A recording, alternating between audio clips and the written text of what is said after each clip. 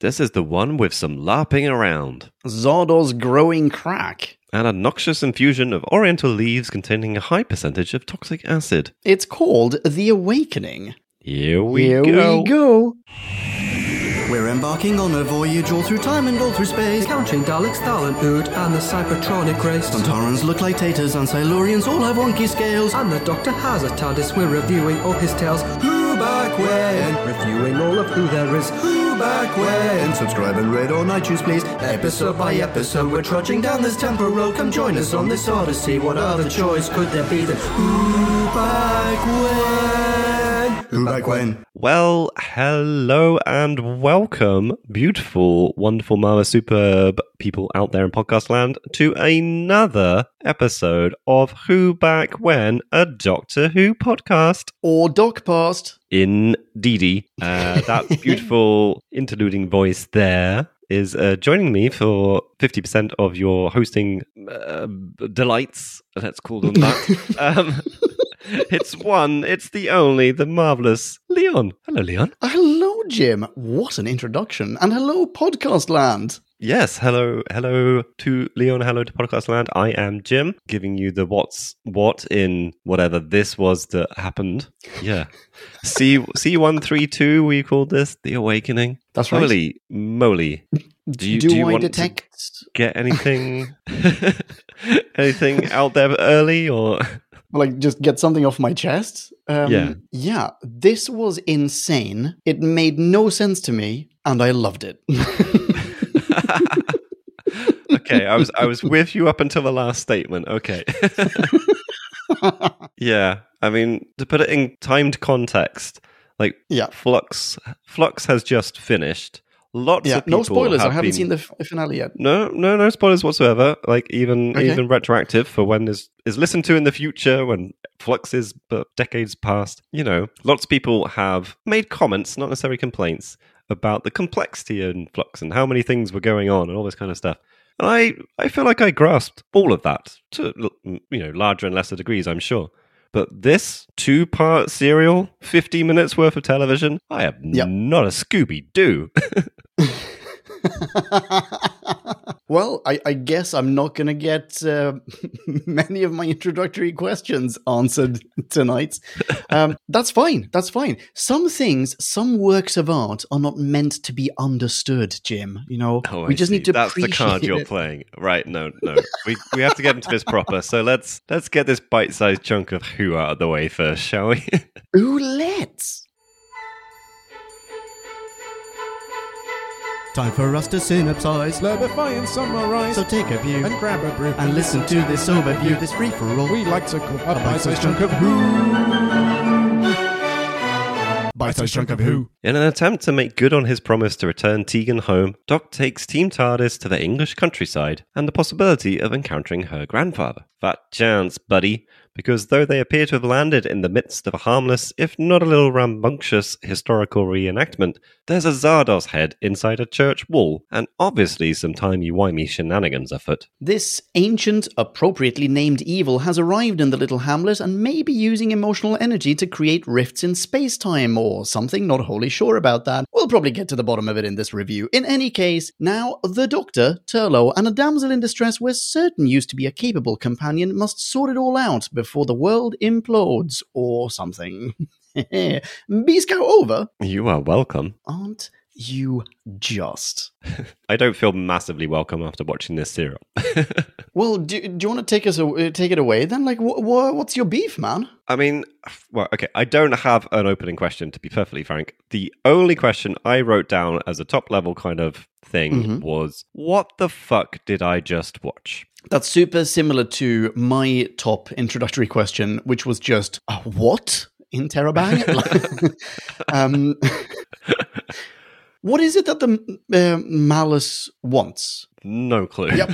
Yeah, we're not going to get to the bottom of this. Okay, here we go. Here's what I'm going to do. I give up already. We're 5 minutes into the recording. I give up. I'm going to TARDIS Wikia. I'm going to find out what this bastard does. Malus. Here we go. The Malus was the war machine that made up the first stage of the Hakolian invasion that never happened. It was created to carry out preemptive strikes prior to the arrival of the Jarak and then the Hakolians themselves. This is largely from a novel. I vaguely recall there being a reference to this being like a preliminary bit towards an invasion, and then but bugger all else being spent on that idea at all. So here we go. The Malus was sent to Earth in a computer-controlled reconnaissance vehicle made partly from Tinklavik and lay dormant until the 17th century. It awoke in 1643 when the English Civil War came to Little Hodcombe, and I've never said that out loud. Sounded very much like something else. And began using the psychic energy generated by the negative emotions and bloodshed. The Malus became dormant again once the violence subsided. Boom! There we go. All right, now we know. Yeah, clear as mud. Do you like it now? I already like this episode a little bit more. Should I tell you the score that I wrote down after watching this? Yes. Or okay. Is it, oh, cool. And then I will make it my mission to talk you up. I'll tell you the rating I've written down. Okay, drum roll. Okay. I wrote down a big fat 0. Oh, yeah. What? What? I wrote down 3.7. Are you serious? Yeah. Okay. I mean, so you might get me up to the 0.7. Okay, I look forward to you talking me down and me talking you up. Because, seriously, 0? That's crazy bananas. Okay. It was just such nonsense. I mean, it was 2 episodes, so they're going to tell a different story, that's for sure. But I wanted to ask you about that, actually. Because the last time that we had a 2-parter, I think the last time, was Black Orchid. And that very much also had a different feel to it. Like, you have to pace a story very differently if you have half the available, screen real or, airtime real estate. So I think in the end, at least speaking only for myself, I think I judged it slightly differently because it was a different format. Would you say that or would you be amenable to judging this one slightly differently, given that it doesn't operate under the same parameters as a normal 4-parter? I mean, I feel like going to Black Orchid as an example for how I should be talked up on this is not a great start, because I'm pretty sure I gave maybe a 0.8. I've forgotten now. Oh, shit, bananas. What did I give it? Hang on, let me look it up. I gave it 0.8. Yes, you gave it 2.4. Okay, so I sense a pattern. Right, so... Fine. Okay. So what was... Well, okay, yeah, sorry, go for it. I'll put out one thing which dawned on me right towards the end of this, and I'll see if it niggles at you, as it had obviously niggled at me for a while without realizing. Yeah. So I ended up with a note, really quite far to the end, at least to the far of the end of my notes. I think I might have just stopped making notes because I was just what the fuck is this? Like, my notes towards the end just end up with some crap about tea. Like, that's the level of note taking I was writing. But before that, I had an observed point, other than just being dismissive, of Docs basically narrating this entire serial. I feel like 50% of the Doctor's dialogue is either straight up exposition or theorizing about what's going to happen so we don't have to see what's going to happen, sort of thing. It's like, if we don't do this, that's going to happen. Oh, this might be what he talked about. I had a chat with Peter Zunich, the Zunmeister, and he mentioned there's, at some point, we would encounter speaking directly to camera. I wonder if this was it, and I didn't pick up on it. Maybe. That's a very interesting take on it. I mean, even if that's the case, and I just missed it, it clearly did not bother me to that degree. Can you give me an example? Was there a particular scene or a sequence or something where you felt that it was just a little bit too Doctor guided? I don't know. Like, this is probably not a great example, but for example, when we have the Exorcist moment with the secondary Malus creature in the TARDIS that's like spinning its head around.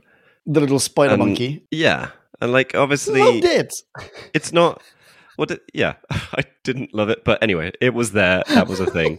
Yeah. And Doc's fiddling with the console to do stuff to get it out the TARDIS. Yeah. And it's like, well, if I can lock the signal conversion unit onto the frequency of the psychic energy feeding it, I might be able to direct the malice. And Wolsey throws in, is that possible? Well, there's a remote chance as a doctor. I don't know. It was just little bits like that, which you might accept in a serial, because there's always technobabble. You know what it might be? It might be that I was distracted by other things in that scene that I didn't like, that I wasn't on board for. But what you just read out, to me, that feels like perfectly legitimate Dr. Babble, what's it called, you know? Yeah, maybe it's because I wasn't on board. Maybe it's because I've never quite wanted Davison's doctor, and so when he's given this stuff, I'm not enjoying it. It's just like, oh, you're just feeding stuff into the machine. Oh, that's interesting. I don't know. How do you feel about Davison's doctor in this serial? Do you feel differently about him, or is it the same old Fifth Doctor who just doesn't appeal to you? Which, fair enough either way. I don't know if it is different, but no, I think it did feel different, and I think I'm struggling to put my finger on it. But I think that this narrative element, which I appreciate, I have not justified very well. That's fine. But like I've scanned through the transcript for Doctor, as in, you know, the dialogue prompt, not just the word Doctor. And I feel like he has more lines than probably a lot of serials. I'd be interested to compare. And I just don't think any of it was particularly good. It was just feeding the plot. It was just, well, sure, this thing is happening. It must be because of this. We're not going to explore it any further. I'm just going to tell you it's because of this. And no one else was in a position to question. It wasn't able to have like dialogue about it. I think it just felt very lectury, I suppose, but not in an interesting way. I see what you're saying, and not wanting to shoot myself in the foot, I agree with you, but I think that's partly, at least as to my recollection, that's partly because they don't have time to show, so it becomes more about tell. Like it's tell, don't show, because we don't have time. Or possibly, we don't have a budget. All we have is powder to make people look like ghosts.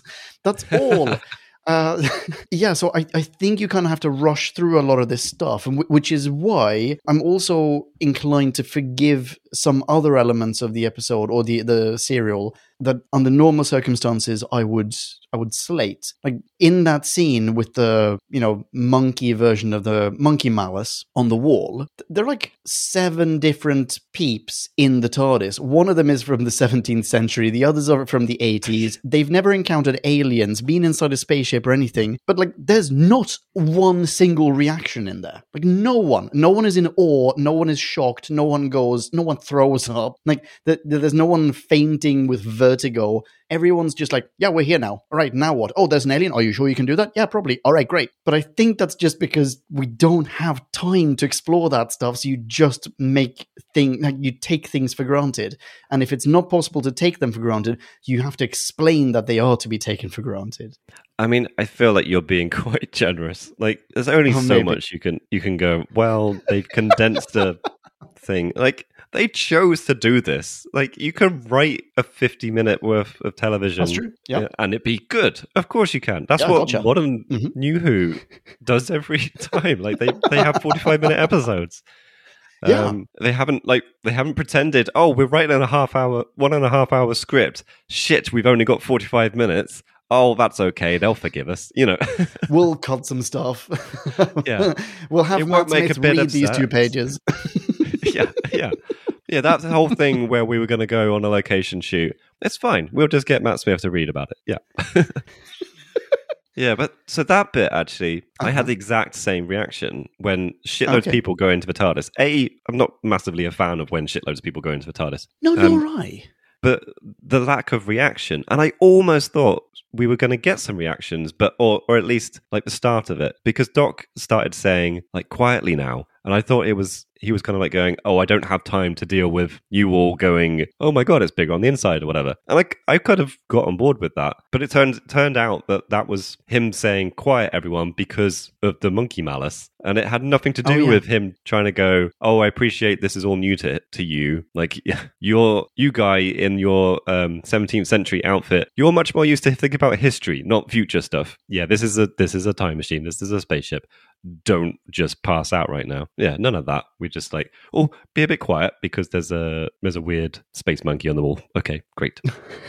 Yeah, you know what? I buy it. I'm on board. Right, I No, must I'm try really harder. sorry. I see what you're saying. I get what you're saying. Okay, I suggest we move on to either another scene or another element of this and see who wins that argument, because undoubtedly we're going to disagree on some stuff. I'm sure there are things that we will agree on, by the way. Like, there are plenty of things in my notes where, like, what the shit is that? That's nonsense. And there might be one or two bullet points on your list as well that are like, I love this. This is great. I mean, Good you might acting, be disappointed there. Turlo. You're definitely disappointed there. Oh, actually, you know what? Since you brought up the Fifth Doctor before, can I just say I liked him in this one. Like, I liked him more in this one than I have in the past. I Fifth think he Doctor? was a little bit more authoritative, and he wasn't, silly nice. He wasn't so polite and friendly all the time. He took some risks and was a little bit of a badass, and yeah. But I think that niceness dropped away pretty quickly. I think he is a bit of an arsehole. I think that's now established Really? his character trait. And I don't like it. Like, everyone always goes on about the Only Sixth towards Doctor Tegan. being like, is it only towards Tegan? No, I think he did it. Maybe it's just to women. I'm pretty sure he did it to Oh, Jesus, really? what's she called? Miss Hampton. I feel like there might have been some instances of that as well. Oh, no. Oh, I'm so sorry. I've not picked up on this at all. No, he's probably like it to Turlo as well, to be fair. I think he's too nice to Turlo. I think at some point he should just go, Turlo, you're a backstabbing asshole. He should trick Turlo into thinking that he's taking him back to his place, and then instead he puts him in a shack on the moon with just a bunch of, enough oxygen and food to last him a lifetime. And it's just him in a shack. Yep, I'll be Or take him to his homeworld, but at the wrong time, like 1,000 years too early, or just after, like arriving just at the point where the last of his species are dying of natural causes. That's it. Screw you, Turlo, you're here forever. I told you I'd bring you home, and then he just flips him the bird and leaves. Yeah. Or the last kind of rescue ship is setting off to abandon the planet because it's uninhabitable. Yes, exactly. I'm sure you'll make it. Here's a lunchbox. I borrowed it Yeah, I from love that. That's Silurians. great. Exactly. Wait, hang on. What were we talking about? See, I haven't really. I don't know. I recognize that he's been an arsehole to Tegan, and I'm not on board with that because I've warmed to Tegan at this point. But yeah, I don't know what I'm trying to say. I quite enjoyed him in this one. He had one really nice scene where he was. It felt almost Tom Bakery, where he puts a coin in his hands and he just like.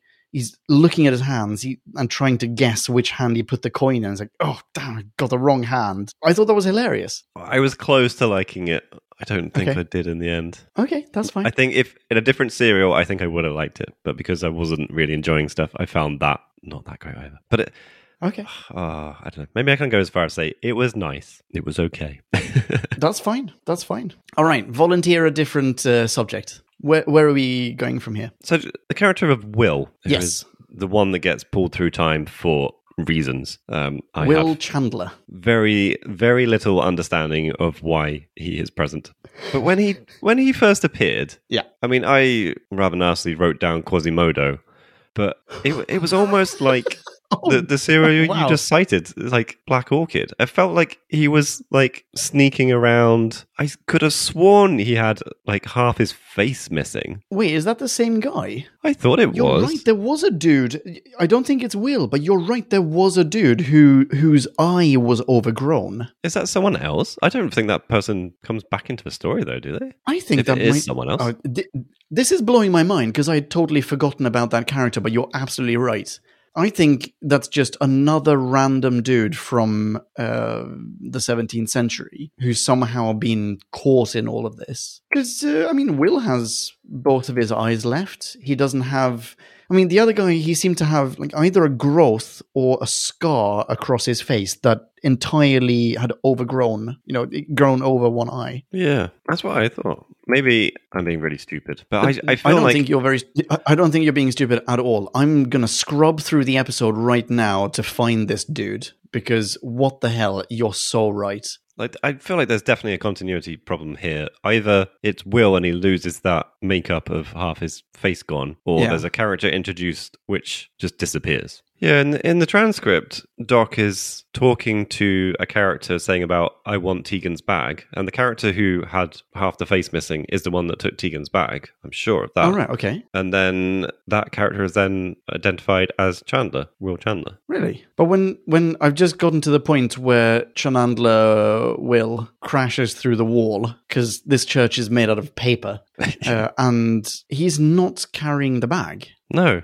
What happens to the bag? Does the bag just get lost? I think that's another dude, man. I think that dude is another dude. There we go. Yeah, he's even dressed differently. I've found the dude. He's at the very start of part 1. 4 minutes in, there's this dude. I don't know who he is.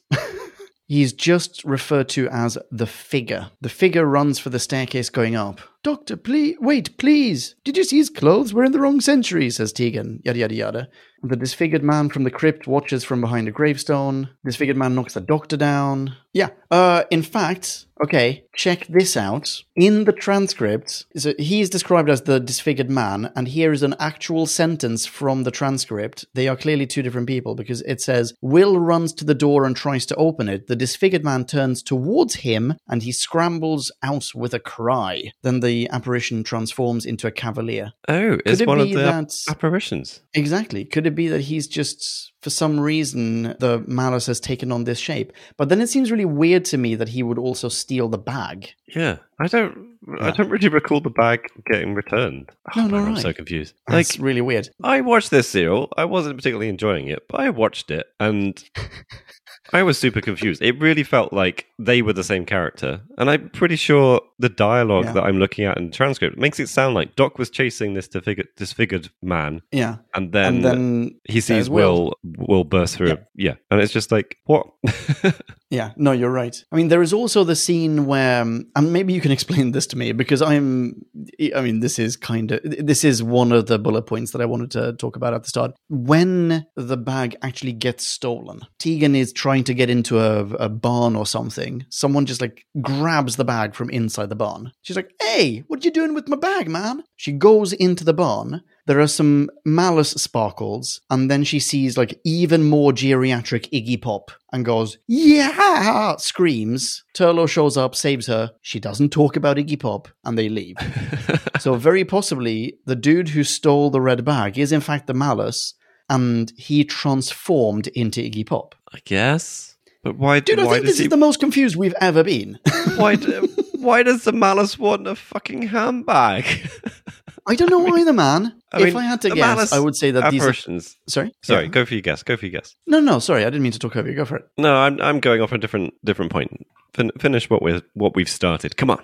Okay, if I had to guess, yum, Negroni. If I had to guess, this script was, I mean, we already know that this is in the trivia. We know that this script was truncated, like heavily truncated. And if I had to guess, that actually was another character from, let's say, the 17th century. But he somehow got written out, and the way that they solved it was just to go, let's just make the assumption that he was also an apparition. I reckon that's what happened. So here's a bit of trivia. I grabbed this from IMDb, I think. Eric Pringle, the writer, was unhappy with Eric Saward's rewrites, believing that they made the story confusing and rushed. Is it not possible that Eric S. went, yo, Eric P., I'm going to cut about 30% or something of your story. This is redonkulous. Cut, snip, snip, snip, snip. This dude's got one eye. Snip, snip, snip, snip. Now he's Iggy Pop. I mean, yes. Did you see that this was originally submitted in the mid-70s as a script as well? Like, this has been kicking around for a decade. Oh, I mean, no wonder it's undergone a bit of a transformation. Yeah, and it was apparently a 4-parter, as I think you said, or at least we've surmised. Yeah. And it was originally titled War Game. Yeah, I know. Then after being trimmed down, they went with Poltergeist, I think. Is that right? And then finally it got changed to The Awakening. Like, I mean, we hear this a lot with the history of classic Who serials, but every now and again you see it written down so clearly is like a decades-old script cut in half. Gone from the name War Game to The Awakening. It's just like, what the hell did they actually leave? I mean... Would it not have been easier to just write a different script? Yeah, or, I mean, if it was intended to be a 4-parter, maybe just leave it as a 4-parter. Yeah. Get rid of something else. There are two-parters in this season. Get rid of the other one, have a 4-parter. Actually, there is trivia about that. I think the forthcoming 2-parter is longer episodes because the trivia for this serial is this is the last 2-parter with just 25-minute episodes. Oh, that's interesting. Yeah. Does that mean that, is it just that 2-parter that's going to be longer, or are all episodes going forward just a little bit longer? I don't know. So what I did see is, because we were poking about with seeing the end of this season and stuff, is that 2-parter was, I think, written as a 4-parter of 25-minute episodes. And then for some reason it was televised as a 2-parter of 45-minute episodes. I don't know, something like that. We'll obviously get to that. But maybe they did weird things like that to broadcast into a certain schedule. So they crammed 2 episodes together, perhaps. Maybe. Or there was just an odd quirk in BBC scheduling those 2 weeks. Wait, hang on, it's not even those 2 weeks. This is the weird season where everything's being aired every other day. Yeah, because this one was the 19th of January 1984 and the 20th of January 1984. Oh, the 2 best days ever / the 2 most confusing days ever. I mean, yeah. Okay. Are we? Yeah, I think we got to the bottom we of were that. talking about. Yeah, Jesus Christ. I'm confused, just being confused, I think. I don't even know what we're discussing anymore. What else is there to say about Will? He's a kid from the 17th century. Do you find him palatable? Because he was, for a time, by Eric P., considered a potential companion. My take on that would be, holy fuck, did we dodge a bullet? He appears as a companion in a couple of novels. Oh, right. Did I find him? Yeah, here we go. He turns up in 2 novels, The Hollow Men and The King of Terror. Yeah, I mean... And that actor, oh, sorry, go for it. I say, I'm not opposed to the concept, but the portrayal that we had in this serial, if that's what we would get forever, that would grate on me like the biggest cheese grater ripping off my skin. Oh, that's a dreadful image. Wait, which skin? No, I'm kidding. The actor who played Will Chandler, Keith Jane. I looked him up on IMDb. I looked up all these dudes on IMDb. And the biggest credit that I could find for him was as the titular character in the TV series Stig of the Dump. I'm aware of Stig of the Dump. I think more as a book. I don't really remember any of the details, though. Oh, okay. It's a kid's show. A boy discovers a child caveman, a cave boy, living in a dump. And this dude played the cave boy. I was thinking his makeup was probably very similar to what he was in this. Yeah. Yeah, definitely. He's just a little bit older. Not that much older, but yeah. While we're at it, there's a Doctor Who connection here. There's an actor we've encountered before. In fact, I think there are a couple, but there's one in particular. Hutchinson, the lead arsehat, he was Dr. Fendelman in Image of the Fendal. And he looks completely different. Image of the Fendal? Yeah, Image of the Fendal is the one that, at the start of it, there are these scientists putting together a skull puzzle. They're like, we're piecing together these bits. Oh, it's a skull! Do you remember that one? Oh, yes, I do. I couldn't tell you what it was about, though. I don't remember. I'm going to have to listen back to that one, actually. But he was Dr. Fendelman. And in just Googling this dude, I didn't make a note of his name, sorry. But in Googling him, he looked so incredibly different that it was only afterwards that I went, oh yeah, of course that's a wig and fake beard. It didn't dawn on me whilst watching this serial that is not, that's not what he looks like. Anyway. I'm starting to picture him in that, and I'm struggling to think which one he was in this. He's the main dude. He's the dude main guy. He's the guy who's leading everything. Okay, so I must not have ruined everything, Tegan's granddad. No, Colonel, you ruined everything, Colonel. That guy. Yeah. I'm Dr. Fendelman. Damn it. I'm sure I reviewed that one. That's not that long ago. That's a Leela thing. Yeah. I definitely reviewed that one. Okay. I must not have realised at the time, or have forgotten that I probably already spoke about this. Because he's in some Red Dwarf stuff, and I super recognise him from that. I saw that. And yeah, I would not think that was the same person at all. Bingo. That is a freaking actor. Wow. And to be fair, actually, like, it was an over-the-top character, definitely, and very deranged. Yeah. But yeah, that was like, if I'd cared about the setting, if I'd given a shit from the start why these LARPers were maybe a threat, or I don't know, just why someone charges at Miss Hampton, is it? Yeah, I've forgotten her name again. Miss Hampton. I can't remember. With a lance lady. as like the very first thing. Like, no, I was just like so confused straight away. It's like, yeah, it's like some pretty dang severe method acting. But you're aware that this is like your friend. And is it also not? Man.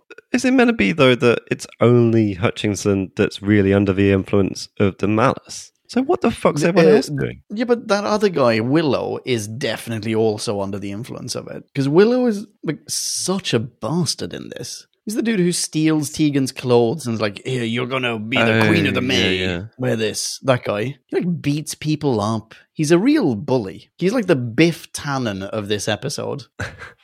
But I wasn't convinced that they were meant to be all under the influence. I don't know. You feel like that was pretty clear and established? Yeah, only because it seemed as though the entire village was happy to burn Tegan alive.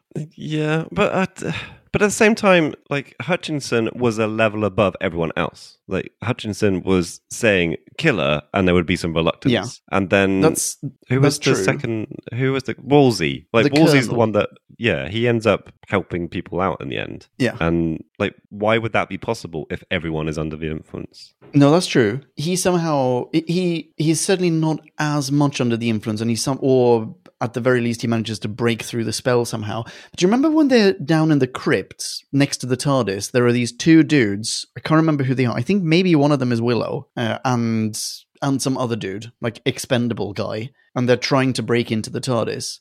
At a certain point, they're fighting each other, and the Malice is like, "Yeah, I'm a monkey." And then, as soon as they're knocked out cold, the Malice goes like, "Oh no, what's going to happen? Oh, I don't know what's happening." And when they wake up, I feel like they just break them up. You know, like the good guys pull them apart. And as long as they're pulled apart, they're peaceful. But then at a certain point, they snap again. And, one of the dudes goes upstairs and gets decapitated. Like, anyway, my point is, I'm not describing that very well, but my point is that I think those two dudes are under the influence because they're fighting for no reason. They're just being aggressive in a way that doesn't make sense. Yeah. And the only thing that will snap them out of it is, I think, Doc and Turlough, like, literally bludgeoning them with giant stones. Oh, yeah. Turlough finally gets to smack someone around the back of the head with a rock, which is... You're right, yes! What he was asked to do at the very start. Yeah. Character arc achieved. Bing, bing, bing, bing, bing. Well done, Turlough. Yeah, I'm almost happy for him. I don't think I can quite stretch that far. Yeah, almost. You know what? We haven't talked about the... Oh, sorry, go for it. Well, maybe you were about to say the same thing, but the giant Malice head. Yes!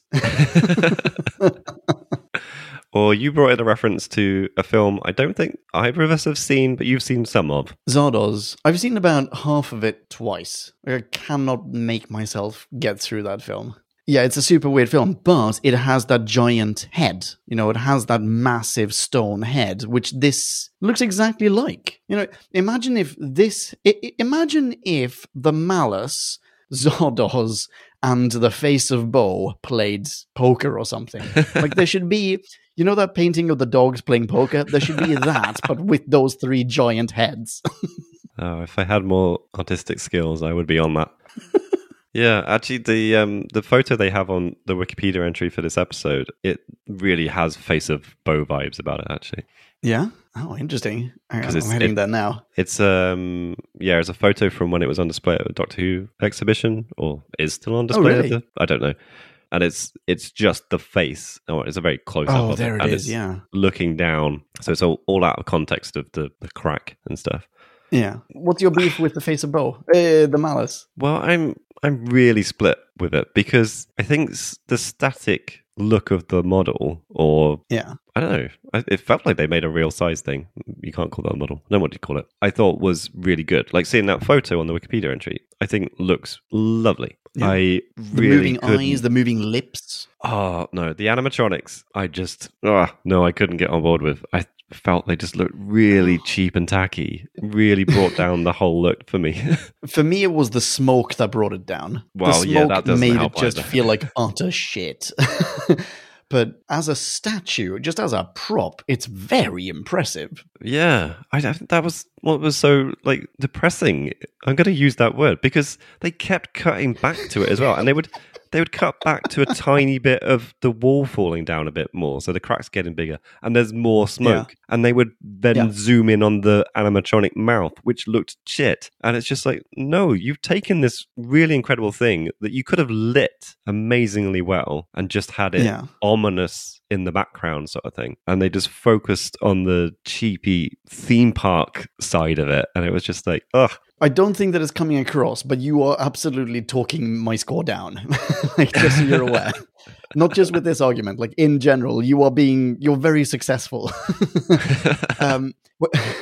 Okay, here's another thing about the malice. Where is it? Where is it hiding? Is it just that the walls are hollow and enormous? Or is it in a secret room? And if so, how did it get in there? It's bigger than the door. Wait, there is no door. That means, did they build a church around it? How is it there? Where is there? Is it flat? Is it just a flat face inside a wall?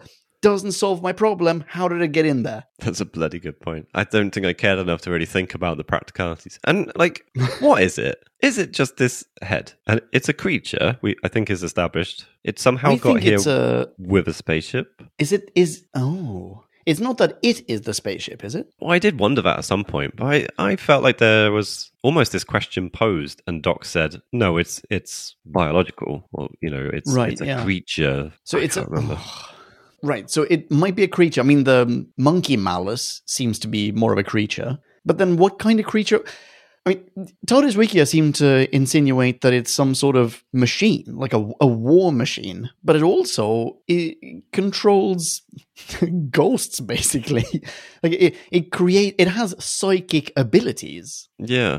What is that? What's that about? No freaking clue. I mean, to what end? To what end? What's the point, malice? Okay, here's another thing. Why the fuck is it called a malice? Like, let's call it bad. Let's call it evil. Why? This bloody nominative determinism. Or if it had just been called something, if it had been called bonus, it would have done nothing but good in the world. But someone decided we're going to call this dude malice. What a dick. Okay, here's another thing. It's like breathing smoke and it's being really creepy. Doc One's like, oh no, I'm going to run away. And then he just stands there, faces it. Like his face is in the smoke. That's the cliffhanger, isn't it? But he does it again in part 2. Like, why? Run away. It's a face. He can't run after you. He's a face. What's he going to do? Get on board the shitting all over this train, Leon. Come on. You know what you could do? Sneak up behind him. Sneak up behind the face. What is he going to do? Whip its hair back and forth? Like, oh no. You've awakened something in me. It's because we're talking about the malice. All of a sudden, it's evil tentacles have clasped. It's gotten a hold of my rating. Yeah. Anyway, I found the thing that I was referring to. So Miss Hamden, Jane, asked the question, was it a beast or a machine? And Doc says, a living being, re-engineered as an instrument of war and sent here to clear the way for an invasion. Oh, okay. I mean, this is part of the thing that I was referring to earlier. It's like, how does Doc know that? Why does Doc know that? Bah, I think he just knows that because he knows about alien species. I mean, he talks a little bit about that metal, tinclavin, whatever it is, when they find the alien metal. Which, by the way, I think they just leave in the 80s in a village. Yeah. Here, have this alien metal. Which, by the way, that means there's a spaceship somewhere. Just have it. But he mentions the pteroleptals. and I don't remember this, but I looked it up, and this metal is mentioned in the Pteroleptal episode that we did. What's it called? The Visitation? I'll have to look it up. But I think it is the Visitation, actually. That's the Great Fire of London one, is it? Yeah. Okay. Yeah, there you go. The Visitation, the Pteroleptals. So they had that metal. Okay. Tinklaben. So yeah, he's sort of encountered it before, and yeah, that's fine. Yeah, I'm mostly okay with the hand waves. I accept that in a different serial, the level of Dr. Technobabble hand wavy stuff wouldn't have pissed me off quite so much. Fine, whatever. But yeah, okay, so there's this metal which hints, if not actually gives proof, that there was a spacecraft. There's the fact that there is a alien creature here, which gives hint, if not evidence, that there was a spacecraft. So what about the spacecraft? Like, people are asking the question, like, was there a machine? No, it's a living thing. Well, okay, how did the living thing get here? Like, not even your question of, like, why is it inside the wall of a church? Just how did it get to Earth? And then what does that mean? And are we happy that it's just collapsed the church on itself and then somehow exploded it? Is that good enough? I wouldn't be satisfied. I mean, the answer is no. That's not good enough. There's lots of alien, just crap. A lot of alien gizmos remain in the English countryside in the 80s. Probably not the safest thing. One of them tried to take over the world. Also, if this is there just like infantry, or not even like infantry, like this is the mortar gun. Like, this goes in and kills most people, and then an invasion force comes in, then that invasion force still exists. You've just disabled the initial weapon, You killed Big Bertha, but there's still a freaking army out there. So isn't that of any concern to us? Like, should we not bear that in mind? Yeah, definitely. I don't remember how it got to Earth. I think it was just sent here, and I am happy with that explanation. Okay, are you... All right, okay. Yep. Are you happy with this being linked to Tegan's grandfather, who we didn't even know existed? I've written Uncle Tegan all over my notes. I was pretty sure it was grandfather, but... Yeah, it is grandfather. I've just Googled it. Yeah, I'm so sorry. I mean, he didn't look that old, to be fair. Absolutely not. Well done. You'll forever be Uncle Tegan to me. I'm so sorry. I rudely cut you off. Please carry on. Sorry. Like, the fact that... So, for many, many serials, there's been this thing about Tegan wanting to go home. And now it gets turned into Tegan wants to go home so she can see her grandfather, which is just a little bit weird. Okay, whatever.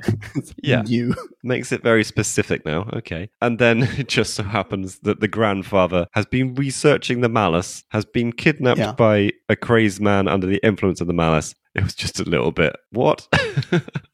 I know what you mean. So a question for you. You said that this script had been just lying around since the 70s. That would insinuate that if the Doctor and companions were still in it, it would be a different companion. Like, it wouldn't be Tegan. So maybe it is some other companion who just happens to have an uncle in the countryside. And, it's not so much a case of, I really want to go back to Earth. It's more just like hey, let's just take a break from traveling around space and time and just, I want to go and see, sorry, my grandfather. I just want to go and see how my granddad's doing. I don't have a continuation to that sentence. I think maybe that happened.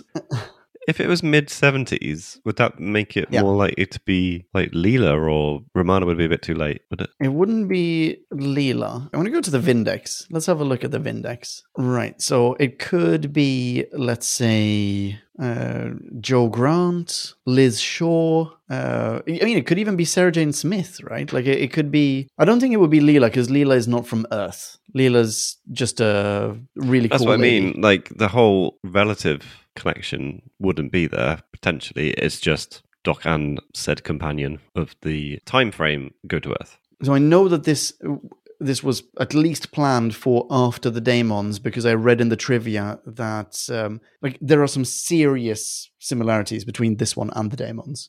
And I read in the trivia that Mr. Pringle had been...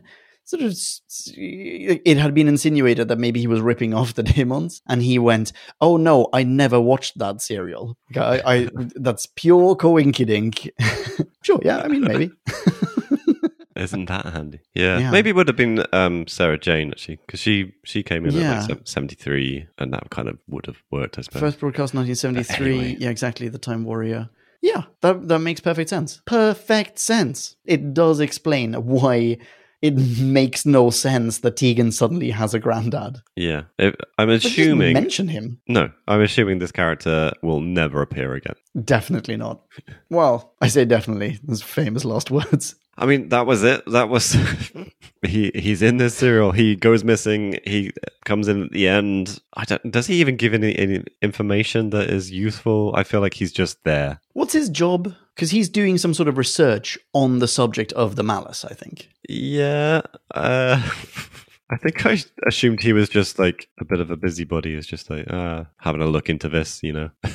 Oh, maybe, yeah. But I have no idea. Well, it looks like you might need a refill, and I'm going to kill what's left of my Negroni so that I can merit a refill of my own. How about we cut to a word from our sponsor this week? Very appropriate commercial coming your way, podcast lads. New from Funky Toy, it's the Doctor Who and the Malice playset. Hooray! This chapel sure is spooky. Use the amazing lift erection in the back to release the malice. Rawr. It's awakening! Run! His eyes move from left to right and even glow in the dark. Oh no! Tegan's been captured! Use the secret escape tunnel and save the day! Quick, follow the doctor! Take that, you malice! We win! Yay! Peasant Will action figure not available on all centuries. Suction cup, sticky car window, vomiting malice style, sold separately. Wahey! Yes, that's right, Podcast Land. Not a real sponsor, but definitely a real ad. Thank you very much, Peter Zunich, the Zoonmeister, for that contribution. That is a freaking awesome stuff. Podcast Land, there may be more of those coming up in future. Thank you very much, Peter. Presumably unearthed from the BBC archives. I think I had that playset. Not really. Do you have any points to go to? I do. Yeah? Okay, come on. I do. Then. I have a question for you, and it's the equivalent of a corridors or corridon'ts. Oh, okay. Except it doesn't have a snazzy name. If you insist on a malice-shaped trapdoor in your floor, do you make sure that the hidden button to open said trapdoor is roughly foot-sized and on the floor where frequently feet reside? I mean, I obviously would, because I would also set up a camera and just watch people being catapulted across the room as they're just walking around casually. How nice is that, though, as a prop? What, the little slidey up slab? Yeah, exactly. Like, it looks like a malice. You press the face. I mean, it's so ridiculous that he goes like, wait, hang on, I know exactly what to do. I press this thing. No one's ever stepped on that bit of floor before. and the thing comes up, like, it looks really nice. Yeah, it was doing what it was meant to do. Yeah, absolutely, dude. It does lead me to a different point of contention, though, or a different complaint. Would you agree that these tunnels are a little too convenient? I mean, they're stupidly convenient. I mean, what even are they? Why is there a tunnel with a malice Why is there a tunnel face on it? Why? Like, it makes, like, your point about no sense. How did the malice get in the wall? It really seems like there was a cult, because there's a depiction of the malice. I mean, it's claimed to be the devil, but, you know, on the lectern-y thing. And then there's the thing on the slab, which is a secret passageway. And it's like, okay, there should have been, like, the cult of malice somewhere. Yeah, exactly. Who built this church? Yeah. Like, why, if they're just thrown into a random cell, why is there a trapdoor in the cell that leads all the way into the offices of the bad guy who put them in the cell in the first place? It's so ridiculous. Didn't connect, because Miss Hampton, she finds a secret thing, comes down some stairs, and Doc has just gone down the malice passageway and hides under the stairs. Yep. So there's like excellent vault hiding, though. Well done. Yes. Yeah, so there's a secret passageway from a house, which also ends up in the same passageway as the church or something. I don't know. Was it all in the church? Has the church got a vicarage next door or something? I don't know. I don't think it is all in the church, because it seems as though they arrive in the church, and it seems as though they've traveled for a little bit, like they've traversed a certain distance before they encounter, what's his name? Sir George. Yeah. Shakespearean Peter Gallagher. Before they encounter his men, like they've wandered, and they even tell him like, "Oh, we came via the church." And he's like, "Oh, don't go there; it's about to crumble." Yeah, because you lose structural integrity when you build houses around faces. But regardless, I don't understand. You're absolutely right. This tunnel should not exist. There's no point in this tunnel being there. I don't understand why it connects all the convenient places. I don't understand why the door opened in the first place. Like, why did teacher lady, I can't remember her name now, why did she find the door open? Yeah, I'm not quite sure what she did. I think it might have been a cliche of moving a book or a lantern or something. Maybe. Don't quite know. Yeah, you're right. Okay, another question for you. How did they manage to swap Tegan out for an effigy? And, sub-question, how did they make that effigy? Don't know. Okay, right. Okay.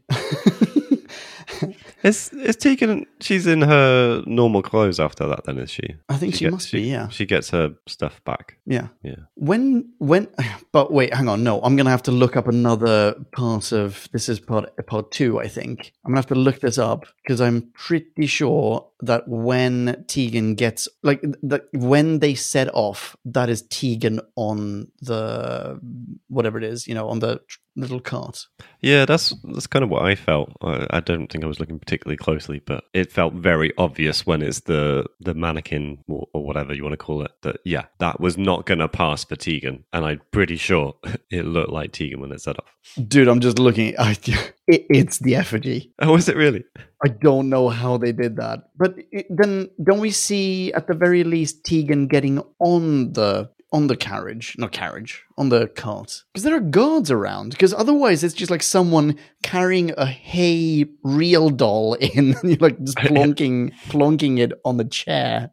No one's going to buy that, I mean, what did any of that achieve anyway? This whole plot is just bonkers and just frustrating. Like, and so much of it seems unnecessary. Like, why Tegan being made Queen May or whatever is just so much you can feature in this serial a little bit. I don't know. It's just, it doesn't really do anything other than highlighting, misogynistic values from bygone eras. True. I'm sure these are things that were in Pringle's original script. Hang on, sorry, I'm watching it at the same time, and there is one clip very clearly of Tegan on the cart. Like, she's even waving to people. There are other women around throwing what seems like confetti basically at her as she sets off. So it's real Tegan on the cart. At some points between then, they do like a now you see me, now you don't kind of situation where they just swap her around. Anyway, it doesn't make any sense. Another thing, though, so in response to what you said a second ago, sorry, I've closed it off now. Another thing that I think we've lost in Eric Saward's edit of the script is the background of the Queen of May. We don't find out what that is, what that means. Why did they burn someone? Is that something that or is it just me being foreign? Is that something that people are aware of? I mean, I'm not aware of it. I assumed it was historical reference. There's a thing about the maypole, and I assumed maybe it was something to do with that. Wait, is the maypole originally for burning people? I thought you danced around it. I didn't realize it was to do with I thought so too. Yeah. No, I think, maybe bananas. I think maybe they've taken this thing. Yeah, so the May Queen is absolutely to do with the May Day holiday, the end of springtime. Yeah. Oh, no, it's not the end of springtime, is it? Anyway, whatever. And you do this maypole celebration stuff. And I think maybe they've turned that into a sacrificial ceremony. Okay. As being, slightly demonic is obviously what it's aiming for. I don't know. But yeah, it's weird, underdeveloped. Considering, Doctor Who's meant to be explaining things to you, like it's meant to educate you, isn't it? And whilst we might have learnt that there was a battle in the 17th century, we've not really learned anything beyond that. No, that's true. That's absolutely true. In no way does it excuse this two-parter, but I reckon that's stuff that we would have learnt in the four-parter. Yeah. Oh. We'll never know. All right. We'll never know. What do you want to do? Shall we try to rate this, or do you want to discuss some other stuff? I have one other note that I want to just draw attention to, because I think you probably enjoyed this if you spotted it. If you didn't spot it, you'll enjoy it being pointed out, perhaps. Okay. I seem to recall, I think it was in the Five Doctors, we were having a lot of fun with scenes where actors were basically pretending that everything, like the coast is clear sort of thing, because there's nothing on the camera screen, but then they take two steps to the left and the camera, shows you that there's a Cyberman, or, there's now something in the distance or whatever. Yes, exactly. We had a moment of that in this serial in part 1. Oh my God, when was that? So I think it probably is when Tegan gets captured, and I think it's Wolsey he's just behind the cameraman, basically. Yes, and you're right. Yeah, Tegan, I think, she is runs running through water for some reason. Yeah, she runs through the water, and I think Turlough's being captured, or at least attempted captured, in the background, and she's looking over her shoulder, sort of thing. And then Wolsey just steps out in front of the camera, and she's like, "Oh no, where did you come from?" You know what? I think you're so right. I hadn't thought about that. And you're absolutely right. That has brought me tremendous joy. I think in addition to that, I think this is an example of Turlough being an utter shitbag, because Yes, he clearly has seen Wolsey, and he just flat out goes, "We'll split up." And then he runs to safety. Sends her off in high heels through a river. That's Turlough. Oh. Oh, that's an excellent thing to end on. Nice. Yes, you're right. Well, I'm glad we could find some enjoyment out of this serial. Well, you obviously found a lot. Definitely. Shall we now find out how much enjoyment you had, and whether I've talked you down, and how little enjoyment I had, and whether you've talked me up? Yes, absolutely. Let's do this. And now it is time to rate this. Did we love or hate this? Bing bong, hey, la la la la la la. Ratings. Well, I guess it's that time that we try and sum up what we think and give it a number. Okay, we haven't even decided who's going first, but as I'm talking, I may as well go first, I suppose. It's up to you. I can go first if you like. I'm prepped and ready to go. Screw it. Let's get the bad out of the way, shall we? Okay. Oh, please tell me that I've talked you up just a little bit. I mean, you kind of had to. I wasn't seriously going to give this a 0, but I was not happy after watching this. Let's okay. say that in as clearest way as possible. That's funny because I didn't get that impression. Oh, really? I think the biggest thing is that the plot just seems to make no sense. More so than any serial I can think of in recent time.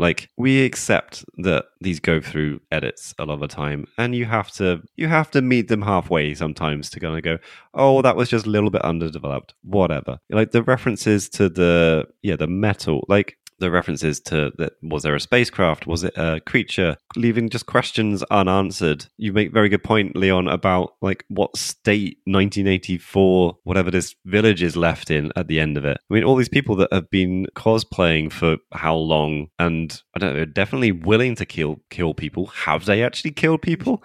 What's the aftermath of this?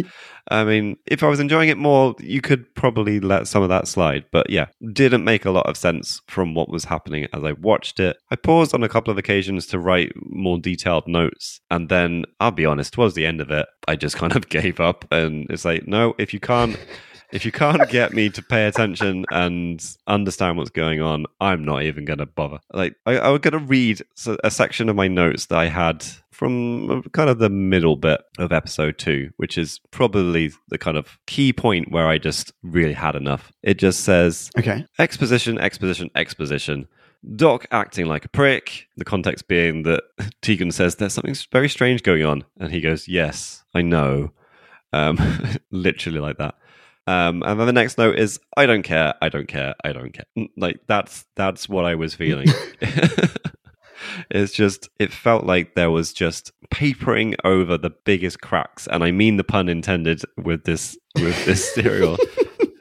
Obviously they had ripped this to shreds when they went from a 4-parter in the 1970s to a 2-parter in the 1980s. Certainly, yeah. And they just did a terrible job at trying to mask that.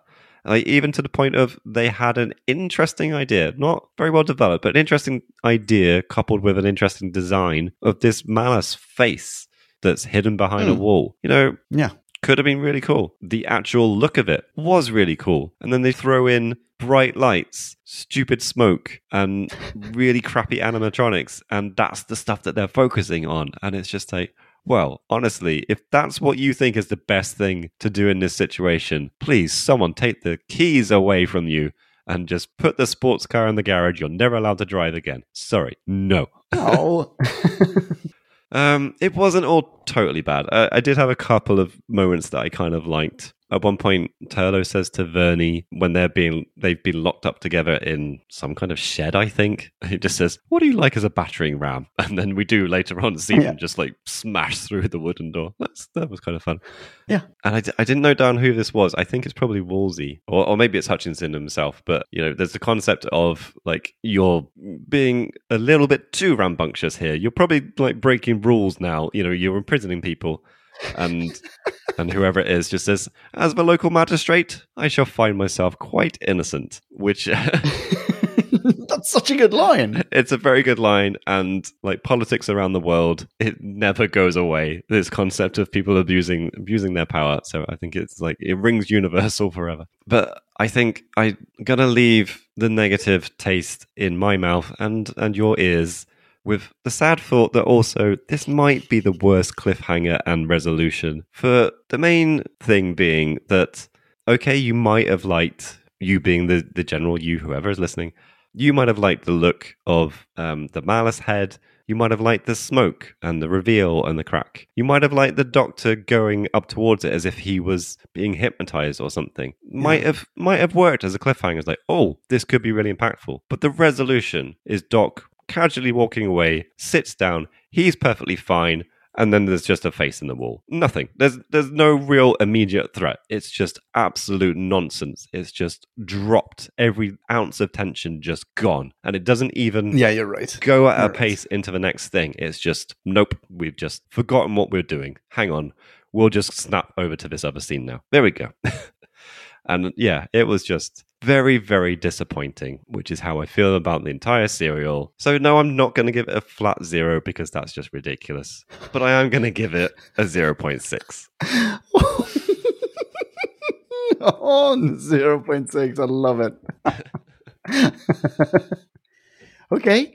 All right. Well, I will tell you right off the bat, you have talked me down, but you have not talked me down to a 0.6, my friend. Okay, well, thank you for that. I think it's really strange that Eric Pringle didn't write that many serials. In fact, none other, because, once you pop. But Ayo. I kind of assume that there must have been so much more to his four-parter. I think maybe I'll bookend with this. I think there's such potential here, partly overshadowed by the daemons, and partly outdone by the fact that, or undone rather, by the fact that it's been trimmed so severely. But I do think it has potential. The Doc, to me, he is on top form. Say what you will about the serial. I'll say what I will about the serial. But despite all of that, I'm really liking Davison in this. The companions, I think, are really underused in this one. Tegan, severely so. She's reduced to a mere damsel in distress, which bugs me, because there were 2 or 3 serials there where she really came into her own and she was awesome and she stopped complaining about everything. And she finally had a character of her own, a personality.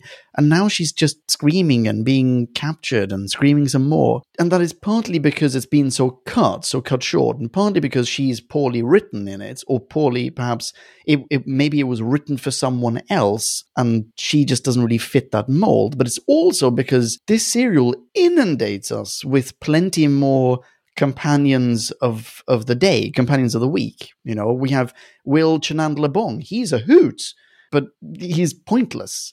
Although I will say I love the scene in the cemetery when the Doctor tries to explain to him that he's in the future by pointing out dates in his relative future where people died. Very cool stuff. Sorry, I don't normally jump into your review, but yes, because that was, or at least could have been a nice scene. But again, it was just like too rushed or something. It didn't have the impact it could have done. Like, you open on a gravestone with a date, way into the future, and Will's just going, what the hell? And Doc's like, look at that one too. And then it just very quickly gives over to that, and they're inside, and it doesn't matter. Will's immediately accepting, or it's just never mentioned again. Yeah, I mean, you're right. I agree with you, but I think that's also something that they had to rush because there's so little time. Carrying on with the other faux companions, Teacher Lady, I'm sure she would not hesitate to keep you in detention. Colonel Wensleydale, geriatric force to be reckoned with. Uncle Tegan, her granddad, kind of fun and charming, but like they're given tons and tons of screen time, but they're all entirely inconsequential. Ditto the foes. Shakespearean Peter Gallagher is straight up redonk, but like, who is he and why? Willow, he's such an evil henchman. It's almost flummoxing to me that he's forgiven at the end and not made the king of the May right then and there. But like, who cares about them? It's all undone. However, the Oscar for at once the best and the worst foe of the week goes to Malice. I personally loved the prop and the animatronics and the lights in his eyes. I even enjoyed the smoke to a certain degree, even though it made me buff. I loved him when he was little monkey Malice, in particular when he started hurling green gunk inside, like when he's still stuck to the wall. Great stuff. But there are so many flaws to this dude, you know? Where is he? How did he get inside the wall? Is he a monkey or a robot or a head or a necromancer? Are those specters just apparitions there to scare us? Or was that dude really decapitated in this family show? Why does no one care about that? What's going to happen to his decapitated body? Will they call the police?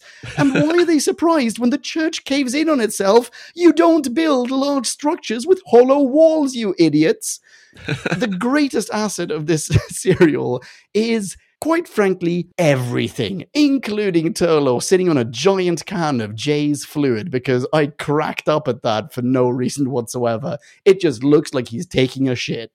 The biggest flaw of this serial is everything that's not in it, that I can only optimistically, naively perhaps, idealistically perhaps, but certainly optimistically, positively assume was there to begin with and was just cut. Like, who's the one-eyed guy? What are the tunnels there for? Yada, yada, yada. We've already talked about that. My main takeaway of this is that it could have been so much more, and I am somewhat swayed by the potential, but I cannot deny that I'm also entertained by it. And so you have talked me down. I'm no longer giving this a 3.7. I'm giving this a 2.8. Wow. Okay. I talked you down a lot. Oh, I feel bad now. Yeah, that's a massive reduction. That's a massive, massive reduction. Okay. It's still over halfway though. That means it was good I for can't you. bring myself to giving this like a sub 2.5 because I'm entertained by it. Are you not entertained, Leon?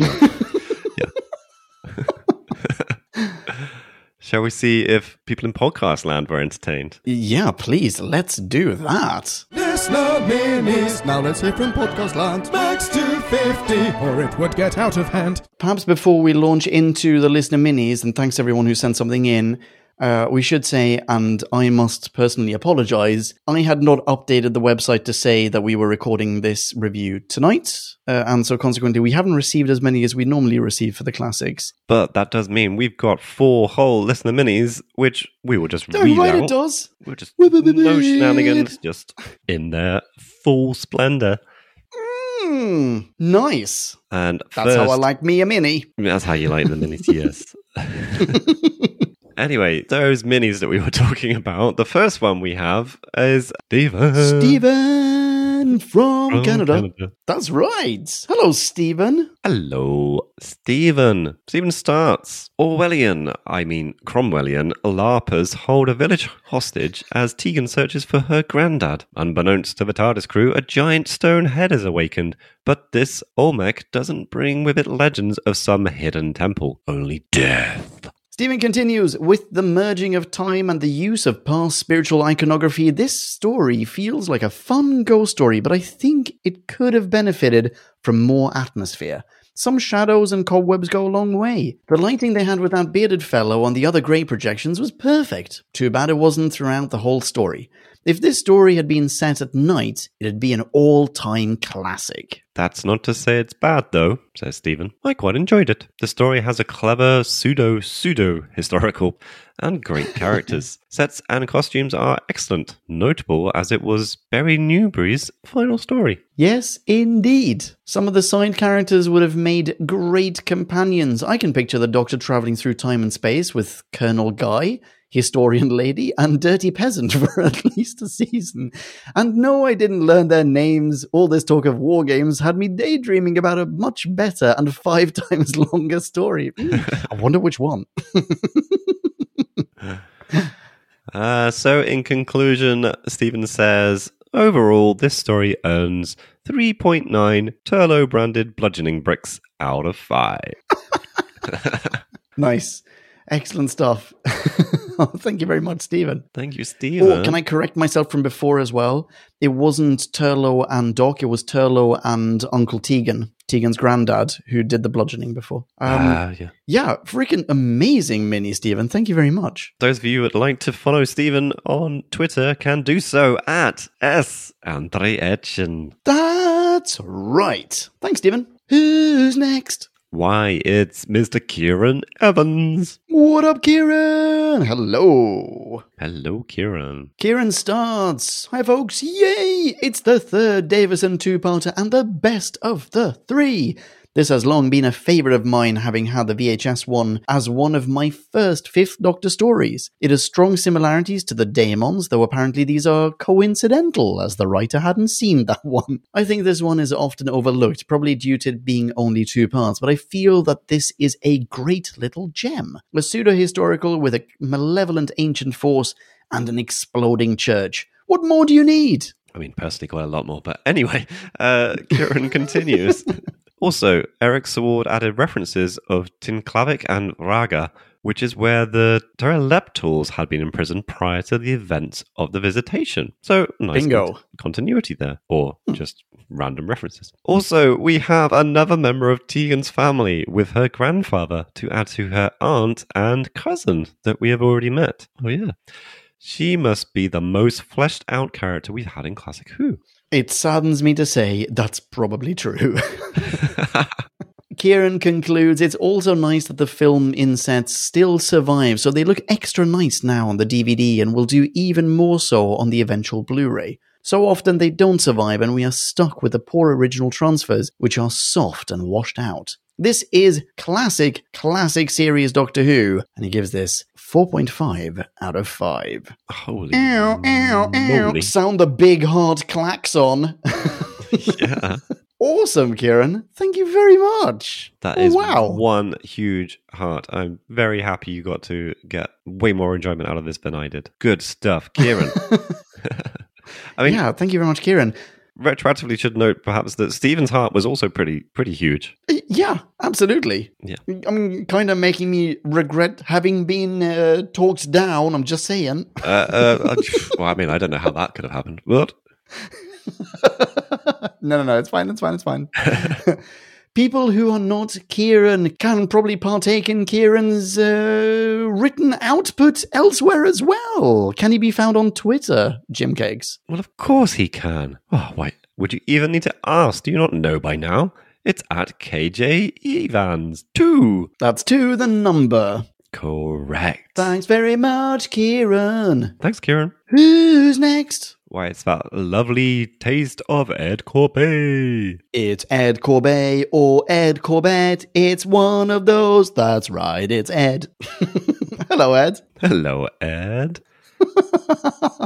Ed? Why, he only goes and starts like this. Doc arrives in 1980s England and runs into the militant arm of the English Civil War Society, who are going to relive the Civil War for real, although we never see anyone from the other side at any point. Yeah, wait, that's a good point. Yeah. It's not so much a reenactment as like weird I'm telling you. fantasizing, like a violence fantasizing. They've Sorry. already murdered them all. Like, there's a massive police investigation waiting. Yeah, exactly. This is the whole like, wow, holy smokes, talk about method acting. Yeah, anyway, yeah. I've got nothing to add there. Ed continues. One of the few memories that survived from watching these as a child was the Malice's face breaking through the wall, presumably for some thrilling climax. The rewatch was somewhat less spectacular, as the villain pops its head in for the cliffhanger and then spends episode 2 indulging its 40-a-day habit. Indeed. It continues, normally a Doctor Who story starts with some people in need of help, who provide the initial opposition until the main villain reveals itself and takes over. Here, the main villain provides virtually no direct threat to the team, because it's influencing humans rather than directly attacking them. It never fully takes over as the villain, so the people that need saving also end up being the villains, which makes most of them unlikable. So we have a villain with no animation, so it doubles as a wall hanging, a big reenactment with only one side, and some hammy peasant from ye oldie days. I know Doctor Who loves its exposition, but importing it from the 17th century for added eccentricity seems excessive.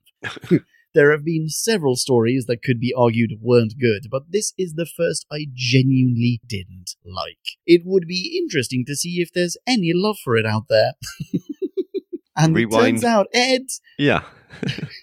Yeah. Rewind 2 hours. Because Ed gives this 0.9. I Hey, feel here's you, your Ed. friend who agrees with you, Yeah, Jim Cakes. Yeah. I mean, Excellent stuff, Ed. it is amazing stuff, Ed. Weirdly, we seem to be a little bit out on a limb so far, but I totally agree with you. Thank you very much, Ed.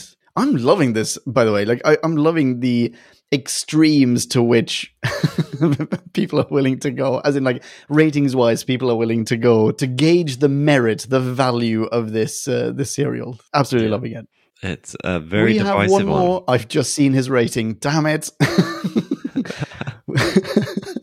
Who's this one from, Jim Cakes? Why, we're finishing with the Zoonmeister himself, Peter Zunich. What up, Peter? Hello. Hello, Peter. The obvious comparison is with last season's two-parter, The King's Demons. It's a huge contrast. I love this story.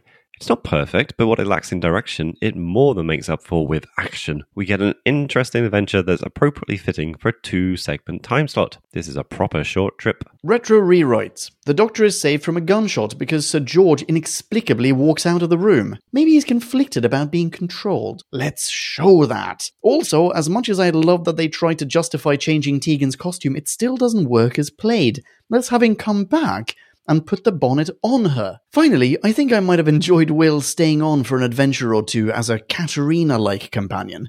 It would be nice to have it be all magic to someone again.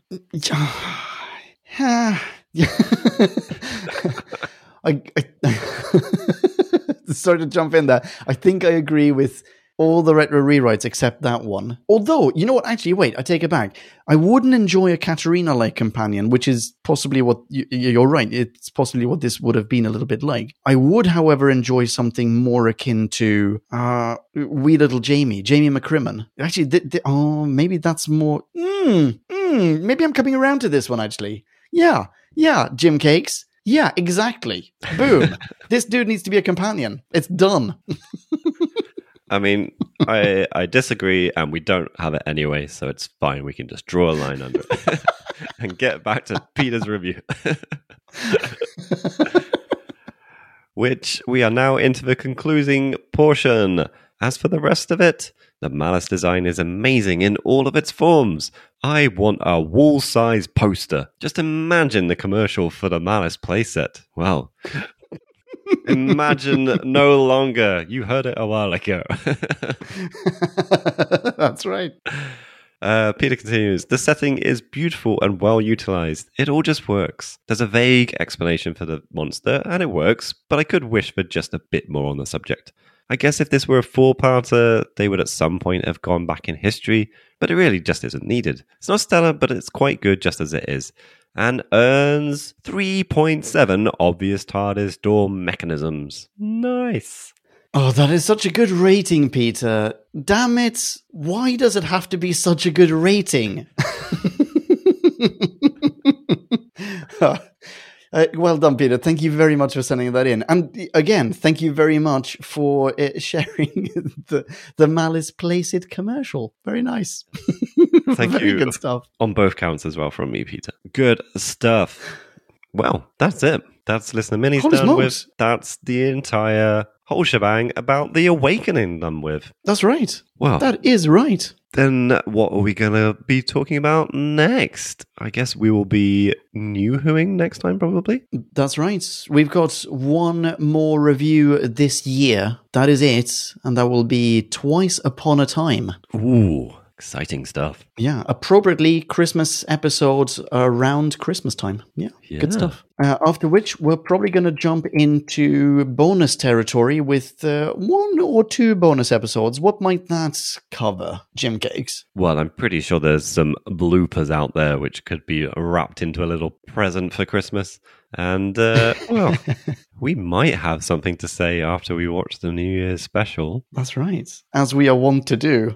It is our privilege and pleasure. That's right. But of course, we'll come back round to classic territory in a not too distant future, but in the new year, pretty certain of that one. And we will be reviewing Frontios. That's right. And at some point, at some point, cool your boots, podcast land. We will do another Audio Who review. We are doing that trilogy-ish thing. So next up, we've got The Reaping. Ooh. Yeah. And in the meantime, if you really need to reach out and contact myself or Leon, you can do that, of course, on Twitter. I can be found at Jimmy the Who. Jimmy the what now? Wait, you said the wrong thing. No, it's Jimmy the Who. Damn you. You love it.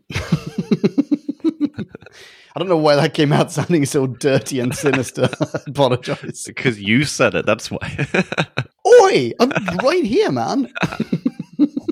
And where can they find you? Well, if you want to high-five me, feel free to. I will high-five you right back, dearest podcast land. I can be found at Ponken, Ponken. Lovely. Well, that wraps it all up into a neat little bowl. Until the next time, you've been a wonderful audience, as you always are. I mean, you're not even rustling your crisp packets or anything. You're brilliant. There's one dude who's munching on crisps during this entire episode and just like, as you said that, just stood still. Like, oh no.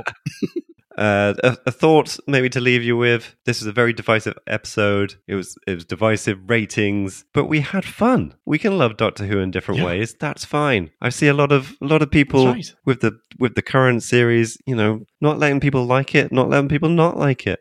Let's just all be cool and chill about it, eh? And I'll leave you with that and then see you. Yeah, be rad and excellent to each other. Lovely, lovely podcast land. Until the next time. Ciao. Kablamo! Did you enjoy the show? Then please do what the cosmos compels you to and spread the gospel of Who Back When. Tell your friends. But I've got no friends. No problemo. Tell some strangers. Hey!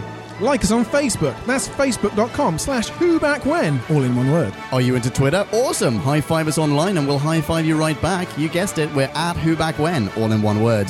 Check us out on Instagram for behind-the-scenes photos and other Whovian goodness. Watch our videos or even listen to our podcast on YouTube. That's whobackwhen.com/YouTube. Vote us up on Reddit, listen to us on Stitcher, and head on over to our website, whobackwhen.com, where you can submit a review of your own, browse the article archives, and peruse our visual index of aliens, monsters, and more, which increases in kablamos with every episode.